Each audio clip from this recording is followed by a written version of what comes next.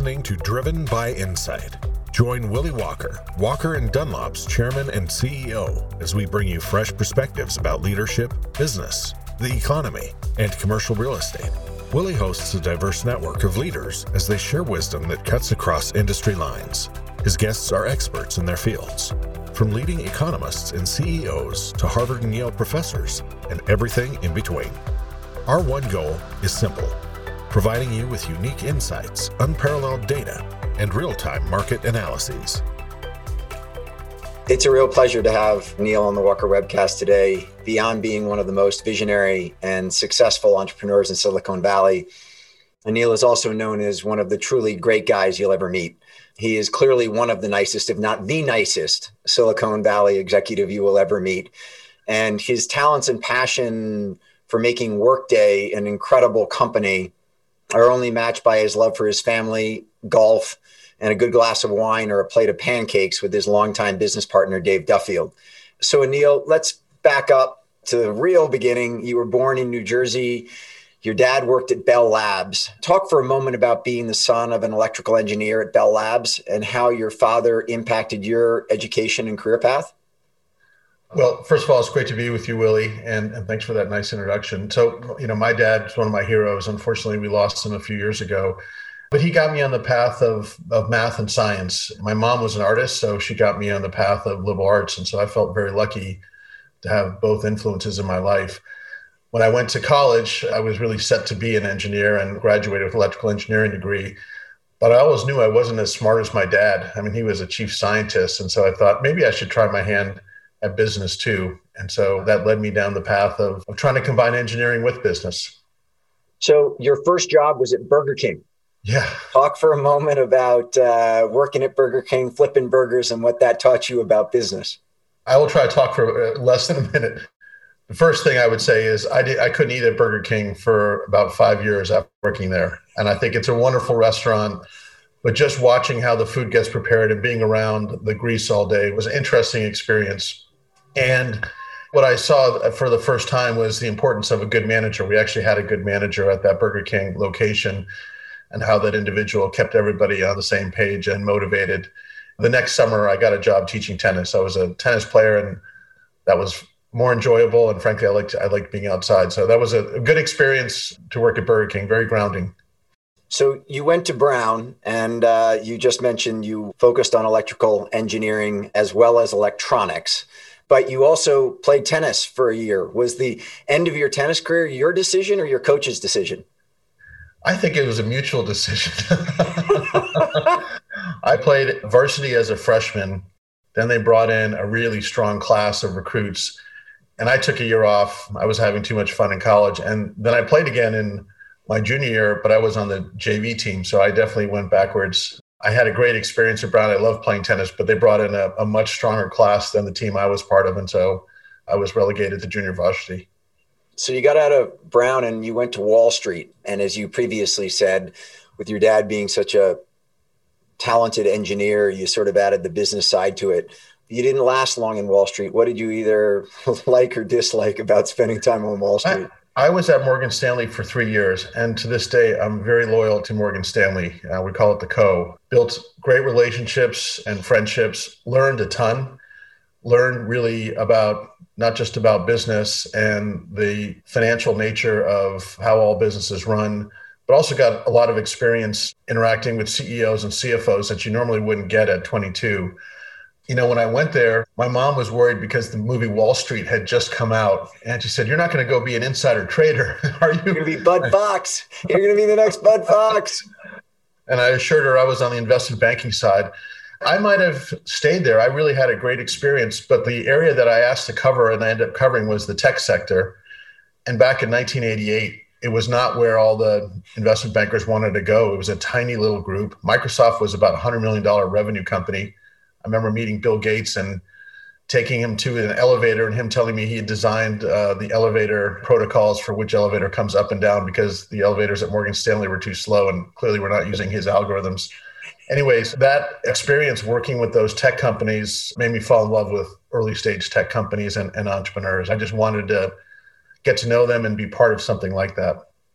So I've heard you say that the impetus for going to business school was because you wanted to go and you wanted to run something. With a Brown degree and having worked at Morgan Stanley, that would, I think, lead you to Wharton or Harvard or some other East Coast school, and you ended up packing your bags and heading west. Clearly, I didn't know that you'd been focused on the technology sector. I'm assuming that that's what said, I got to get out to Stanford, I got to get west and go see what's going on in the tech world? Absolutely. My sister was an undergraduate at Stanford. I'd gone out a couple times and had just fallen in love with the West Coast. I've now been here since 1991, and I love California. It's got its sets of issues, but it's also a great place to live. Came out here, and it's just in the water here. Entrepreneurship is just everywhere. If I hadn't gotten into Stanford, I'm not sure I would have gone to business school, because I really just wanted to find a way out to the West Coast, and Stanford ended up being that vehicle. And during my 2 years, I got exposed to a lot of very cool technology companies and got even more committed to that idea of maybe not running something, but being part of a startup and creating something from nothing. And you've done that with Walker Dunlop. It's just fun to start from scratch and shape it the way you want it to be. So I've heard you say that you'd actually thought that you wanted to be an investor right when you were coming out of Stanford, and then all of a sudden you met Dave Duffield. Talk for a moment about meeting Dave and going to work for him at PeopleSoft, and why at that time what Dave was offering you to do seemed like the right move coming out of GSB. Well, I was working between summers at business school, and during my second year of business school, I was working for George Still at Norwest Venture Partners, who is one of my very close friends and mentors, and he's now on the board of Workday. I had a great experience working for him, but at the end of the summer, he and I both said, you should go get some real operating experience, go work for a company. So he was the lead investor and only investor in PeopleSoft. He introduced me to Dave. Dave took me out for a beer. Dave was already a minor celebrity at the time. I was amazed that this guy would take me out for a beer. It was HR and financial software. And I thought, I'll do this for a couple of years, then I'll go work for Apple. And 28 years later, I'm still with Dave in HR and financial software. So you never know how that plays out. Dave basically told me, go away for a couple months and I'll figure out what to do with you. And that was the start of an amazing partnership. He's been my mentor, one of my closest friends. Our relationship has changed over the years. He's now chairman and not very active in the business, but he is very active in making sure we stay true to our values. And that's really what drew me to Dave in the first place. He was a nice guy in Silicon Valley when that was not necessarily thought to be the right way to build a business. This is in the early and mid 90s. There was no great places to work list at the time, but Dave had this view that if you treated your employees well, they would take care of your customers and you could have fun along the way. And we've basically embraced the same exact set of values that he started at PeopleSoft. We've embraced them at Workday. I couldn't be more lucky to have crossed paths with Dave. And we've now been together for 28 years. We're 26 years apart in age, so we're not trying to be the same person. I got very lucky. And we both happen to be from Ridgewood, New Jersey. Yeah. So other than the fact that you both came from Ridgewood, New Jersey, and you both went to Ivy League schools, but Dave didn't need an Anil when he met you. In other words, there were plenty of talented people at PeopleSoft. There were plenty of people that he met all over the place in growing his business. What do you think it was that made it so that when he saw you, he said, I'm going to invest in Anil. I'm going to give Anil opportunities that I might not give somebody else? That's a good question. No one's ever actually asked me that question. I think first and foremost, he saw somebody like-minded. He saw a younger version of him, someone that had a can-do attitude. I'm known as being an optimist, and I am an optimist. Dave sees a half-full glass as overflowing. And a lot of the management team at the time at PeopleSoft, they had big jobs. And so when Dave came out with a new idea or a new product, the typical answer was no or some resistance. And my answer was, yeah, I'll go dig in and let me go look at that. And so I became his outlet for his ideas. And over time, he was the product leader at PeopleSoft. Over time, as the company became bigger and bigger, I took over that product leadership. I think it was we very quickly figured out we had the same values and we had that optimism that we wanted to change the world, and I know that sounds corny, but if you don't think about that when you're starting a company, it's not worth starting. Yeah. So you had a number of senior roles at PeopleSoft. CEO was not one of them. And you have said a number of times that when the CEO job was up, that you were passed over and that you weren't ready for it. Now, there are not too many Brown undergrad, Morgan Stanley, Stanford Business School graduates who don't think they can do anything on the face of the planet, much less run a company like PeopleSoft. What was it that made you cognizant at the time that you weren't ready to run PeopleSoft? I had been largely a strategy and a product person, and my largest organization I had run was 400 or 500 people, and PeopleSoft at the time was 8,000 people. And I looked at it and said, they should find somebody who has more experience running large organizations. I'm not sure I would know what to do. But one of the things, I don't know if you're born being humble, but Dave is one of the most humble people I know. And to this day, he's been so successful.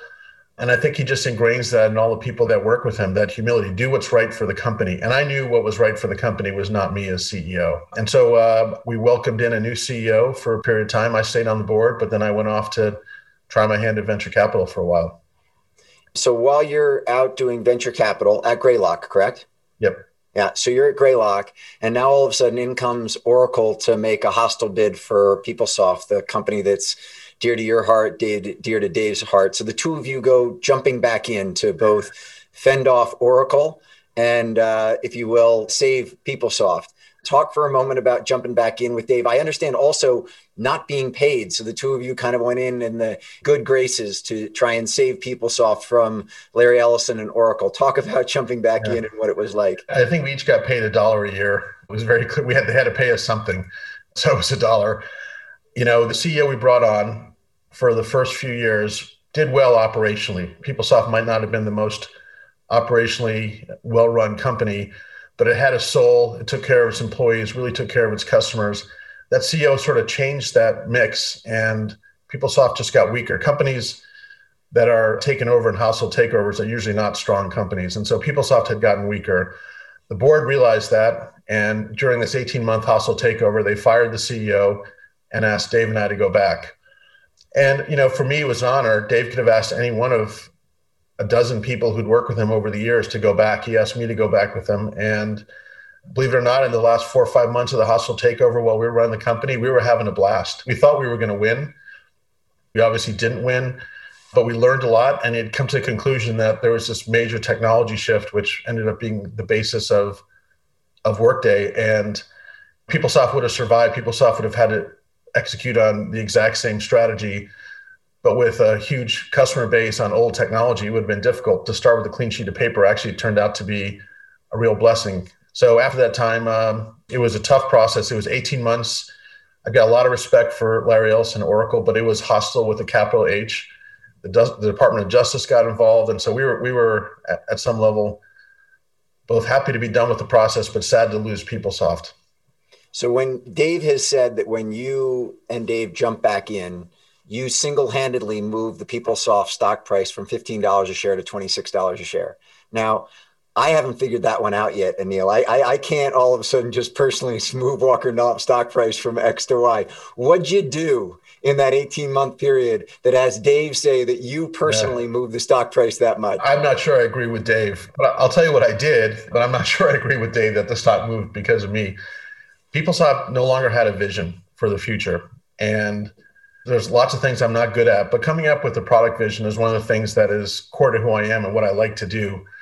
So over a period of 5 weeks, we basically came up with a vision for PeopleSoft in the future that was no longer just running an operational company, but having a vision that included what became the cloud and a story of growth and innovation that had somewhat been neglected after Dave. Dave was one of the great innovators. When he stepped down as CEO, that focus on innovation went with him. So just bringing back growth and innovation. And what Dave did, which I think was more important, he walked the halls for a week straight just to get the employees motivated again. They were in not the happiest place. Previous CEO had put closed doors between the executive room and had a big office. Dave and I shared that office. We took all the doors down. We just changed it back to that open culture. And that was almost more symbolic than anything else we did. So Oracle wins. You and Dave leave. You take a little time off, and then you meet at a pancake house in 2005, and you sit down on a napkin. You write down a business plan for what is now Workday. I think that napkin is now worth $55 billion. So could you share with all of us what was written on that napkin that makes it worth $55 billion today? Well, it's probably, the napkin is that classic Silicon Valley story. I actually had 5 or 6 slides, but on the napkin, we wrote down what we wanted to be. What we learned during that last period at PeopleSoft was that there was this technology transition that was just being born. Mark Benioff, who's been a great friend all along, had just created Salesforce a few years earlier. It was still a very tiny company, but you could see he was onto something. And so, I sat down with him and said, Mark, how does this work? What are you doing? And we came to the conclusion that someone would do it for HR and finance, the worlds we knew well at PeopleSoft. Someone would do it for this new cloud model. And so I drew up a bunch of slides on what we would do and said, well, why not us? Doesn't need to be SAP Oracle. It could be this new company. We didn't have a name for it. We called it Dave's New Company for a while. What we had on the napkin were the core values and what we wanted to stand for. And it was the same core values, but this time around, it was really important that we really were really embedded in the community. And so we thought of, even in those early days, about starting a foundation that ended up being the Workday Foundation, but that how we wanted to do things similarly to PeopleSoft and what we wanted to do differently. And a lot of it was the core values and what company we wanted to be. And then we'll figure out what we're going to do. Did you know walking out of that breakfast that you guys were going to do this, in the sense of, was it just sort of, all of us have had a coffee with a friend saying, oh, well, at some time I'd like to do that, or maybe we think about doing that. Did you walk out of that breakfast with the two of you saying, we're doing this and we're going to either go raise money, or we're both going to put in money, or whatever the case might be? Or was it a little bit more of an evolution? I would say that meeting we decided to start the company was the 4th meeting we'd had over a couple of weeks, and we got increasingly committed to the idea.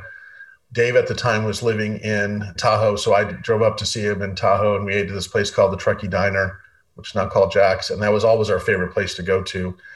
And coming out of that last meeting, we knew we were going to start a company. I always tell the Workday employees they should be super grateful to me that I talked Dave into one more startup. Dave was 65 at the time, and he was really debating, did he have one more in him? And he's not active now, but he was very active in the formative years of the company. And when we ran the company 2 in a box, and it was the most fun I've had ever in my career. And getting Dave to believe that he could start another company and that we would be successful, I think that was a big part of the conversation. And I made the call to leave Greylock, which was a pretty cush job. Yeah. So first of all, I hope that the Truckee Diner, now called Jack's, gets to use Workday for free. And so just for a moment, Anil, you're sitting there and you put the mission statement, the core fundamentals of the company down on a napkin. There's obviously a lot more behind it. But at its heart, you're saying at that time, let's go take on SAP and Oracle. And while today, with, as you mentioned, Salesforce, with Workday, with Snowflake, with so many successful SaaS companies, we all sit here today and sort of say, oh yeah, software as a service, got it, easily done. At that time, why not take on Microsoft while you were at it? In other words, what was it that made you and Dave think that you would have the ability from a software development standpoint to be able to take on companies like SAP and Oracle and win? Every 10 to 15 years in the application world, and in many areas of technology, there's a platform shift where the old platform just runs out of steam and there's a new platform that emerges. It usually looks like a toy at the start. It shows up in small and medium-sized businesses, but that technology gains momentum and steam. It gets better and better over time. And then all of a sudden it shows up in the large company. Clay Christensen wrote a great book about this, Innovator's Dilemma. That had happened with PeopleSoft. PeopleSoft disrupted a whole wave of mainframe software companies, came out with what looked like a toy at the time in the late 80s. And after looking at what Salesforce was doing, we thought this technology is so disruptive to the SAP and Oracle and PeopleSoft models, both of product development, product delivery, but also sales, services, everything. It's just such a different model. It's going to be a startup that shakes up the market, that brings fun and excitement back to this market. The incumbents aren't going to do that. And we thought, well, might as well be us. And we had a huge asset in Dave. Dave at this time was a legend. In terms of funding it, I did a little bit, but it was mostly Dave and Greylock. And Dave at this point was already a billionaire.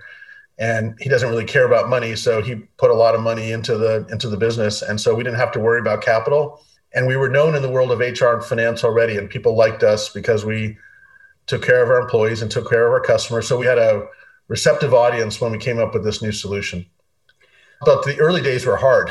Yeah, I was going to say your first 2 years weren't exactly like we created the iPhone, let's come buy it. And I've heard your story about your first contract that you got in, that Flextronic actually stepped in and was your first big contract. You'd had a couple of smaller ones, but Flextronic was the first one. And the CIO of Flextronic saying, we got to burn the boats, in the sense that it was such a big risk for Flextronic to move to Workday that there was this moment of just sort of, we're all in here. Can you talk about how critical Flextronic was? And then also, did that product launch work seamlessly with Flextronic, or did you have to try and get some life rafts back in after you'd burned the boats? Well, it was both the CIO and CEO that embraced Workday. Was Michael at Flextronic then, or Michael Marks, or was he already gone from? No, it was Mike McNamara. Okay. Who's actually now on the Workday board. He basically said, I could implement SAP HR with 70 consultants and I don't really get any competitive advantage from it. Might as well try something different. And I like you guys, so let's see how it goes.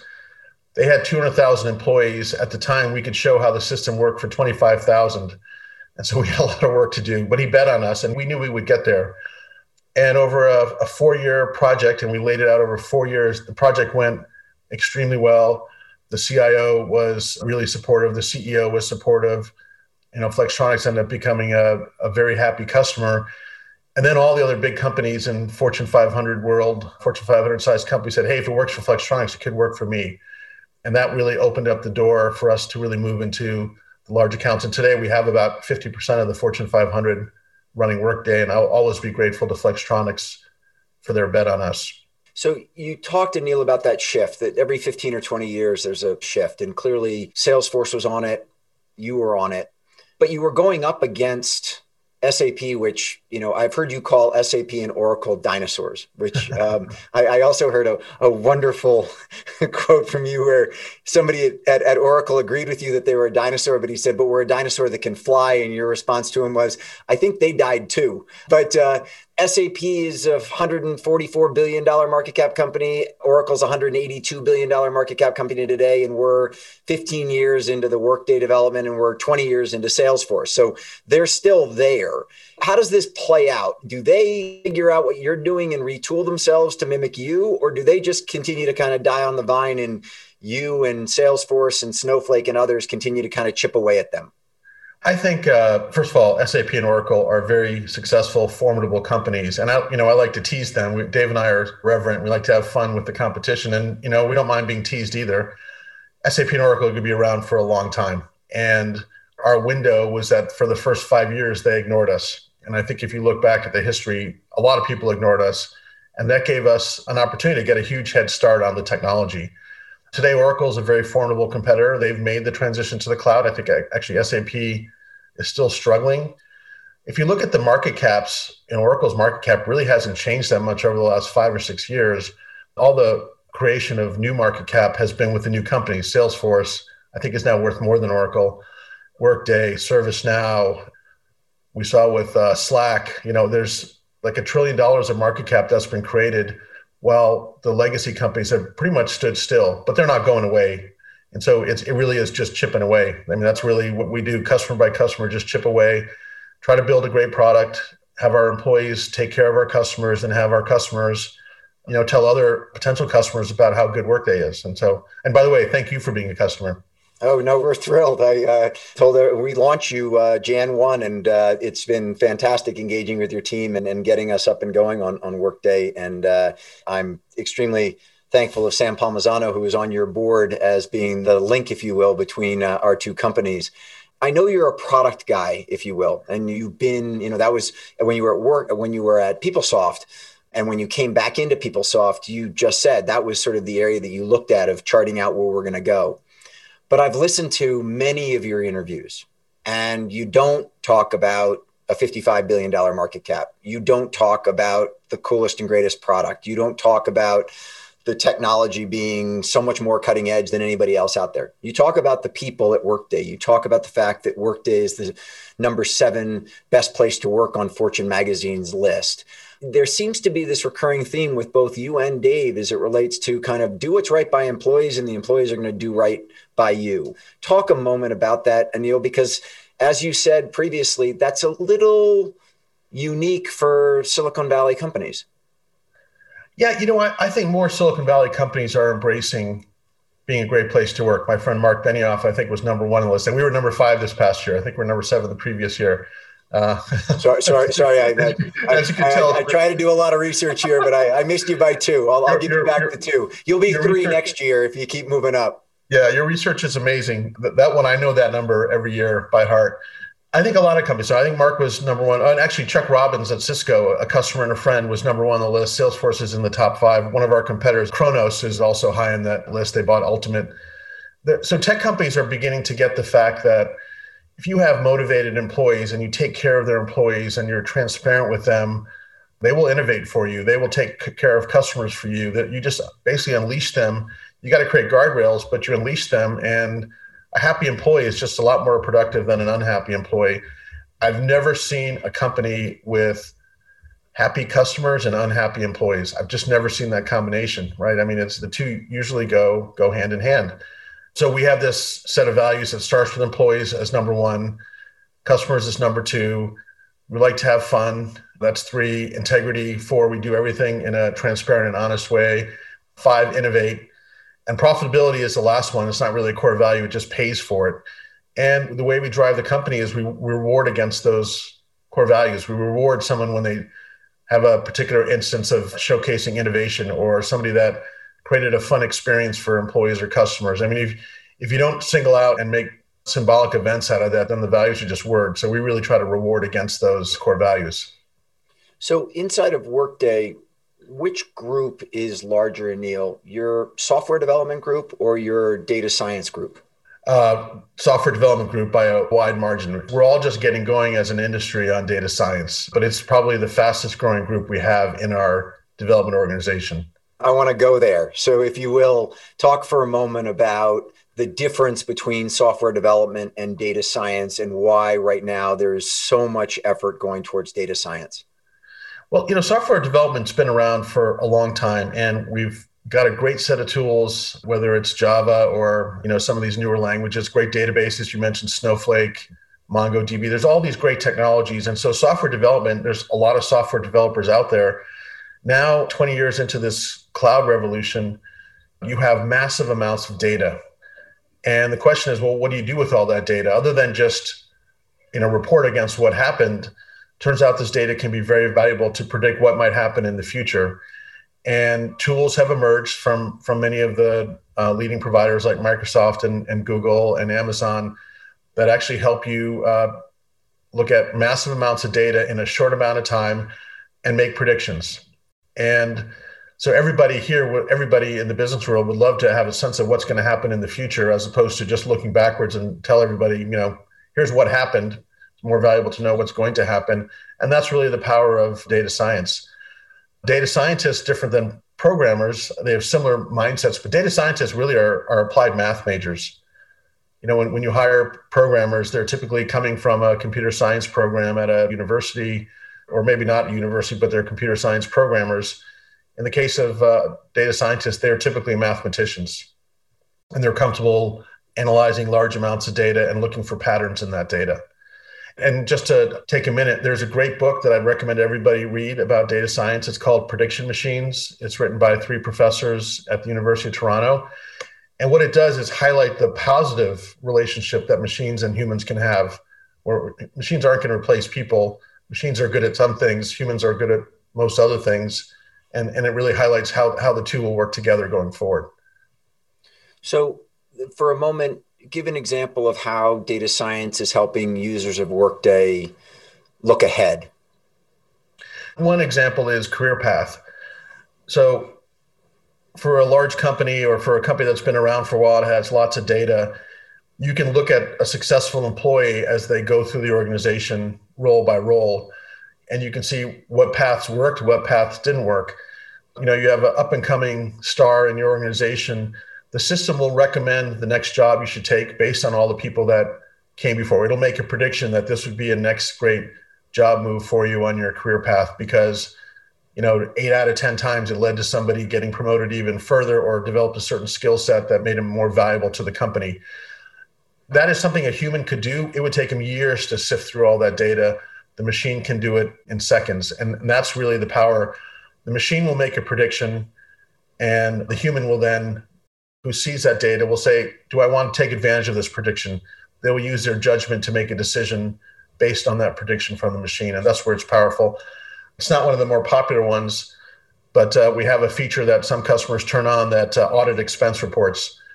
The system will find anomalies in expense reports and see who might not be completely honest on their expense report. We don't use that at Workday, but a lot of companies like that feature. I still want to believe in trust, but it does work. And then another area is automating the audit itself, where so much of audits are highlighting the exceptions, and then the auditors how to make a decision applying judgment against that exception. With machine learning, the system can do the entire audit, and then the auditors make a decision on the most important things on those exceptions, not the mundane. So does it matter on the HR side of things? I think right now there are 20 million employees inside of corporations that use Workday on the HR side. And if my stats off on that, correct me. And 45. It's now like 35. What is it? 35 or 25? 45. 45. Sorry, it's an old stat. Okay. So 45 million. So there are 45 million people. If you're giving our HR department at Walker & Dunlop insights as it relates to career pathing, are you using just W&D data out of our 1,000 employees, or are you going out and using that 45 million user base to sit there and say, Susie Johnson is at this stage in her career, and based off of a Susie Johnson of a much bigger pool than just Walker & Dunlop, we're recommending this? Both. And it's really your choice. So we have an information services agreement that if a customer signs, we will aggregate the data on a completely anonymized basis and share the results back to our customers. We can even do it for simple things like compensation surveys. It's always your data. We never look at the data. But if you want to get the benefit of the pool data, then we have to be able to use your data anonymously to aggregate it. And so some companies are large enough where they say Walmart has 2.5 million employees. I don't think they're going to get a lot of benefit from sharing data with others because they have a big enough pool. But most companies, I'd probably say at this point, 40-50% of our customers now sign that agreement. We don't make any money off of it. We give back the results for free, but it just makes the predictions better the more data you have. And that's the simple thing about data science. The more data you have, the better the prediction. And when I hear you talk about accounting, for instance, and talking about being able to find the variances, if you will, and taking a lot of that work out of KPMG and E&Y's hands, I sit there immediately and say, oh, that's a bad day for KPMG and E&Y because Workday is taking a lot of the work that they bill for away from them. And yet I then go back to something like LinkedIn. And when LinkedIn started to gain momentum, a lot of people sort of said Russell Reynolds and the other high-end search firms, Korn Ferry, are all going to just kind of wither away because LinkedIn's going to take over the search business. And interestingly, those high-end search firms have actually just gotten bigger and bigger because people are going to them for the higher touch executive search. But then some of the, if we're looking for an entry-level employee at Walker & Dunlop, we won't use a headhunter. We'll just go to LinkedIn and use the tools there. Talk for a moment about, if you will, that bifurcation between the technology and the services firms and whether it is all kind of value add or whether there is a loser in all of this as you go and expand, for instance, into the accounting space. I think that if technology is used with an ethical construct and used in a way that is always thinking about how to make humans better, not replace humans, it can be really valuable. I mean, technology at the end of the day is not good or evil. It's how you use that technology. And we have a chief ethics officer that makes sure that we use it in ways that are only helpful to our customers. In the case of that audit, the audit firms have all embraced the way we're doing it. It just takes out a lot of the manual work and allows them to focus on higher level work. And the auditors, instead of just going through a mundane audit, work on the exceptions, and they end up doing consulting agreements and higher level business because they now have more resources on, frankly, more strategic projects. And that's happened across the board. It basically frees up people to do more strategic work, rather than just data aggregation, because computers are just much better than humans at data aggregation. So I've heard you give a number of speeches to budding entrepreneurs, MBA students who want to go out and start their own businesses, et cetera. And you've gone back to kind of two pieces of advice, and I'd love to hear your thoughts on them. The first one is do it with a friend. And yours and Dave's relationship over 28 years is clearly an incredible example of two people who found partners, have respected each other throughout, and have built incredible value for yourselves as well as your shareholders. But there are also a couple examples that come to mind, whether it be maybe a Facebook or a Microsoft or an Apple or a couple other partnerships that didn't exactly end up with, best friends 28 years later. Isn't doing something with a friend fraught with challenges? It can be. And you're right. I mean, there are good stories and bad stories. I would say, though, on Apple, I don't think Steve Jobs would have become Steve Jobs without Steve Wozniak. He needed that engineer with him. And if you have the right co-founder and your skill sets are complementary, and in the case of Dave and myself, our skill sets are very complementary, 1 + 1 is a lot greater than 2. And I mean, as you know, the CEO job can be a lonely job.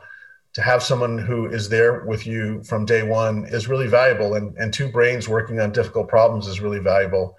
And so I wouldn't think about doing it any other way, but it works both ways. For me, I think it's always better to have a co-founder. I just think it's always good to bounce ideas off of somebody who's in the same boat with you. If you start bouncing ideas or your fears with the employees, they'll start freaking out that, God, maybe our founder CEO doesn't know what he's doing or she's doing.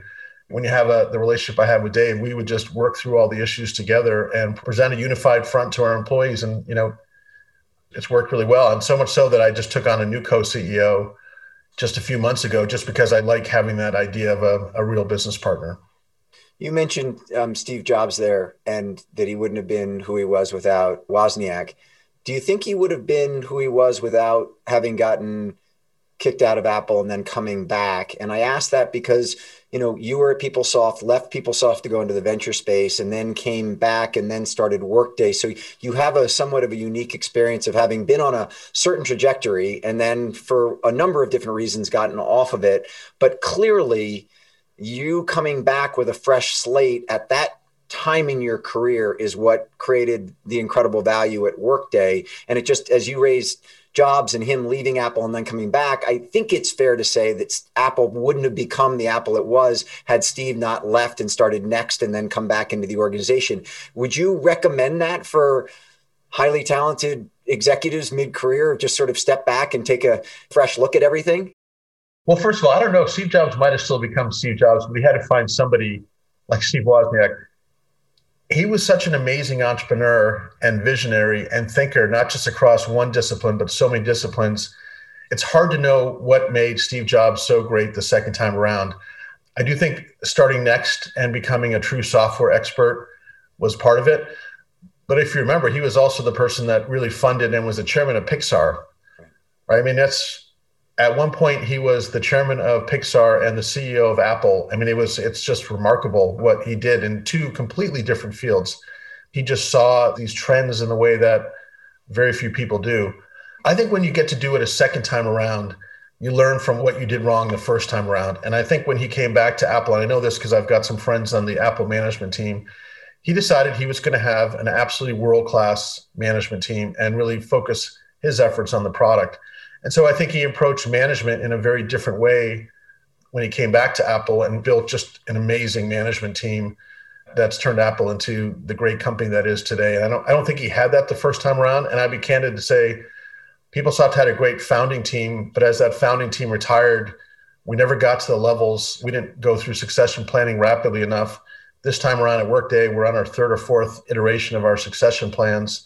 You've got to keep adding to your talent as the company gets bigger. But what Steve did with coming back to Apple, cutting the deal with Microsoft, running Pixar at the same time, I mean, I don't think we'll ever see that in our lifetimes. Yeah. So then the other advice that you give budding entrepreneurs is solve a problem that matters.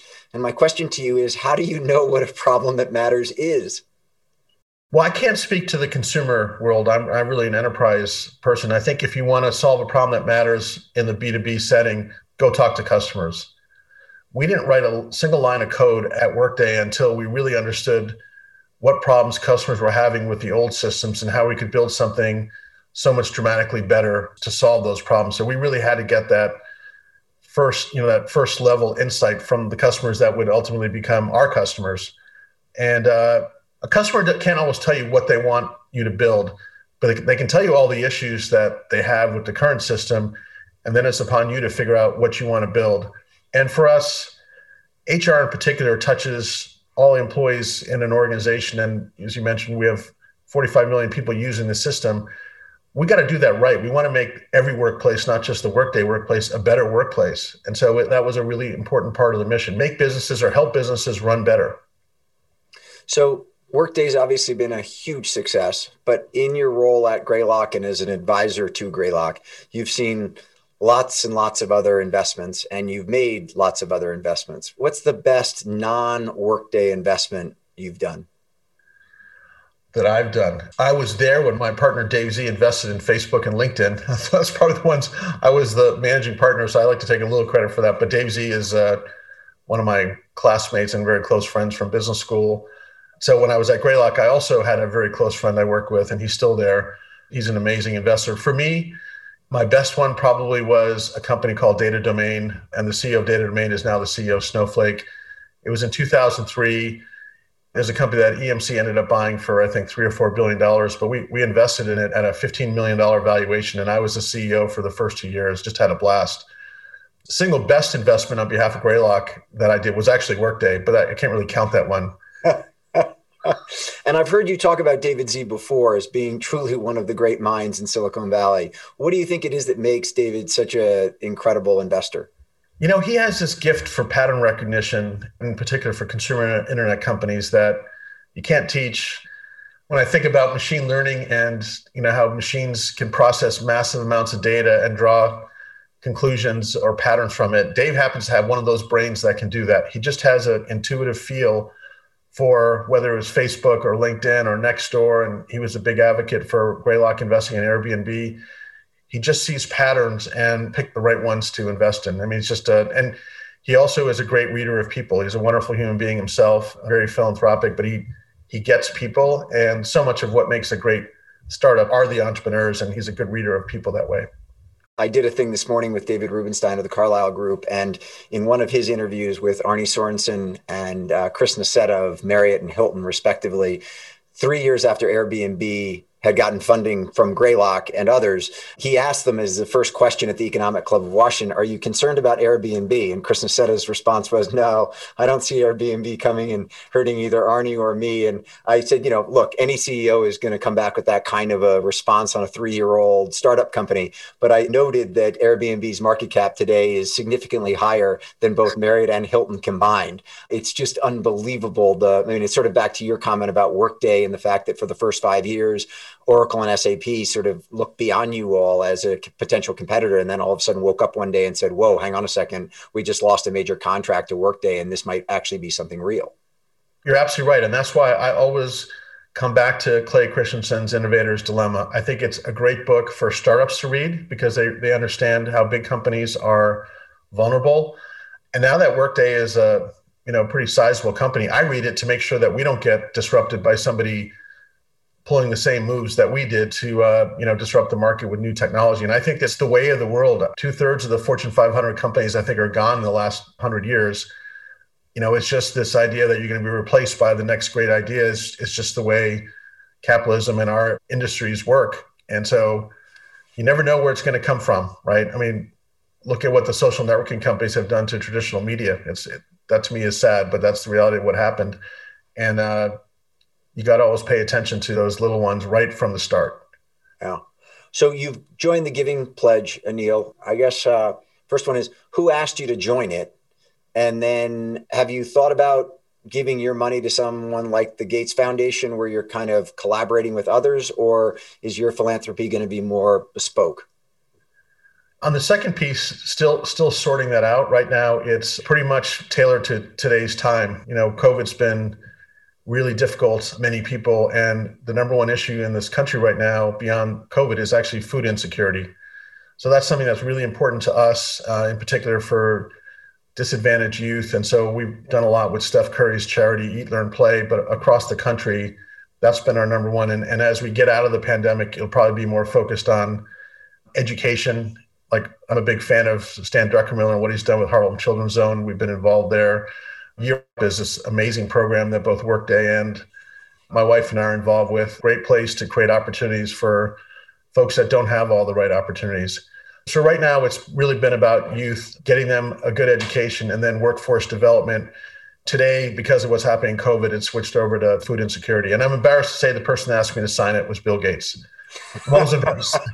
Well, you and David Rubenstein have that in common then, because when I was talking to David earlier today, Gates came to his office and invited him to join the Giving Pledge. So that's nice starting at the top. And I would just say where, Bill puts on these seminars for people that sign the Giving Pledge to educate all of us on the work that the Gates Foundation is doing. And so he's just not changing the world with what he's doing. He's bringing a whole bunch of people along. I mean, he's a remarkable human being.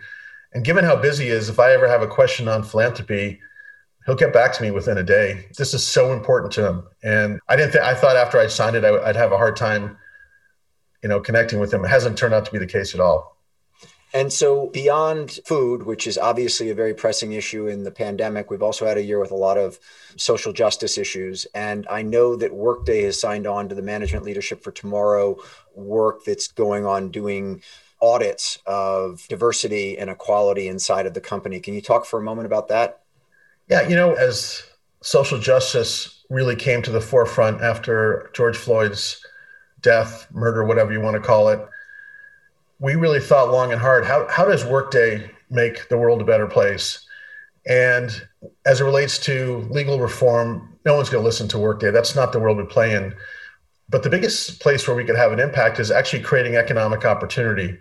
And the thought is that creating economic opportunity would really address many of the social justice challenges.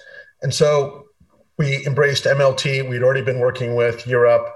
And what we're trying to do, and we have our own programs called Opportunity On-Ramps, where we try to create work paths for people that maybe are veterans, people that don't have college educations, caregivers that have been out of the workplace for a long time, people that are usually forgotten, create career paths for them to get into the productive, well-paying job. And we've recruited other companies to do that. And I think this focus on economic opportunity is really what's key going forward. Internally, since we're the HR system of record for Workday and for everybody else, we know our diversity data really well, and we decided to publish it. Not proud of it. Of our global employees, 3% are Black. We do slightly better with Latinx employees. But if you don't publish it and talk about it, you can't really measure it and improve on it. And we are just encouraging all of our customers to share their data and to figure out how they're going to get better at it. And so we actually came up with a Vibe Index, which is in the software, again, for you, something, a feature you can turn on, value, inclusion, belonging, and equity. And it's a measurement to get a sense of how your employees are thinking about those topics. And you can see how you're doing and improve over time. And you can also benchmark yourself against other companies. Because I think it's at a moment in time where, given that we're an HR software provider for so much of the Fortune 500 and companies like Walker & Dunlap, I think we have 3,200 customers now. I feel like it's our responsibility to help these companies all be better, and along the way, Workday as well. Yeah, very much so. Take my hat off to you on that. And we're thrilled to be working with you on supporting MLT and all of those efforts. So the final area before we call it a day, and I thank you for your time, which is golf. You love golf. How fun is it to have Phil Mickelson as your spokesperson? And I got to ask you, have you ever asked Phil to caddy for you? I haven't asked him to caddy for me. We have a great group of players. We've got Phil, Brandt Snedeker, Matthew Fitzpatrick, Matt Kuchar, and Davis Love. And on the female side, we've got Casey Danielson and Lauren Kim. We've got a great group. It actually works out really well for business. It's a place where, if I'm trying to get in front of or spend time with another potential customer, asking them to play golf with Phil is usually a winning invitation. So let me know if you ever want to do that.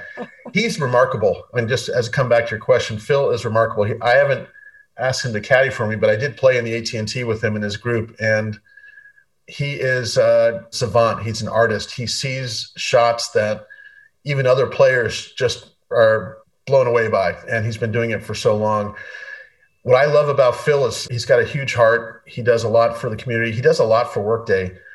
He doesn't ever say me and Workday. He always uses the word we. So how are we going to win this customer? How are we going to go into that market? And he rolls up his sleeves and he helps us with customer stuff and sales stuff. I mean, he's a remarkable guy. And so at 50 to play the way he does, he gave me short game tips. That's probably one of the highlights. And he's got the best short game in probably the history of golf. Can't say it worked, but I was just going to say, I hope it helped. Those types of things don't typically help with me. It's not his fault. It's the pupil. I'm a decent, not great golfer, and I can't do the things. He said, just do it this way. I was like, Phil, nobody on the planet can do that other than you. It's not.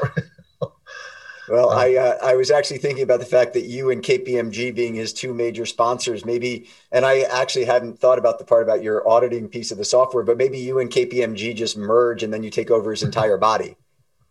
A good partner of ours, but I like our business. I think they like their business. But, the great thing is we're really good partners with each other, so we can do events together with Phil. Yeah, that's fantastic. Well, Anil, I am extremely appreciative of your time today. It's been a pleasure spending time and hearing your insights about not only the career that you've led, but also the company that you founded and how innovative you're being right now as it relates to software. And I would reiterate Walker & Dunlop's real excitement to get onto the Workday platform and start working together going forward. And so thank you, and happy holidays to you and your family. And I look forward to seeing you sometime soon, either out in Silicon Valley or up in Sun Valley. Well, same to you, Willie. All the best. I hope everybody on the call is staying safe and healthy. Hope everybody has a great holiday season, and really hope to see you sometime soon in person. I look forward to it. Thank you very much, Anil. Take care. Thanks, everybody. I'm taking the next couple of weeks off of the Walker Webcast. I'm back early in January with Dr. Peter Linneman to go through his quarterly update on the economy and on the commercial real estate industry. That webcast, the last two we've had with Peter, have been some of our most watched. So I look forward to seeing everybody early in the new year to talk through what ended up 2020 and what we're going to look at in 2021. So thanks, everyone. Happy holidays. And Anil, again, thanks very much. Thank you, Willie. Take care.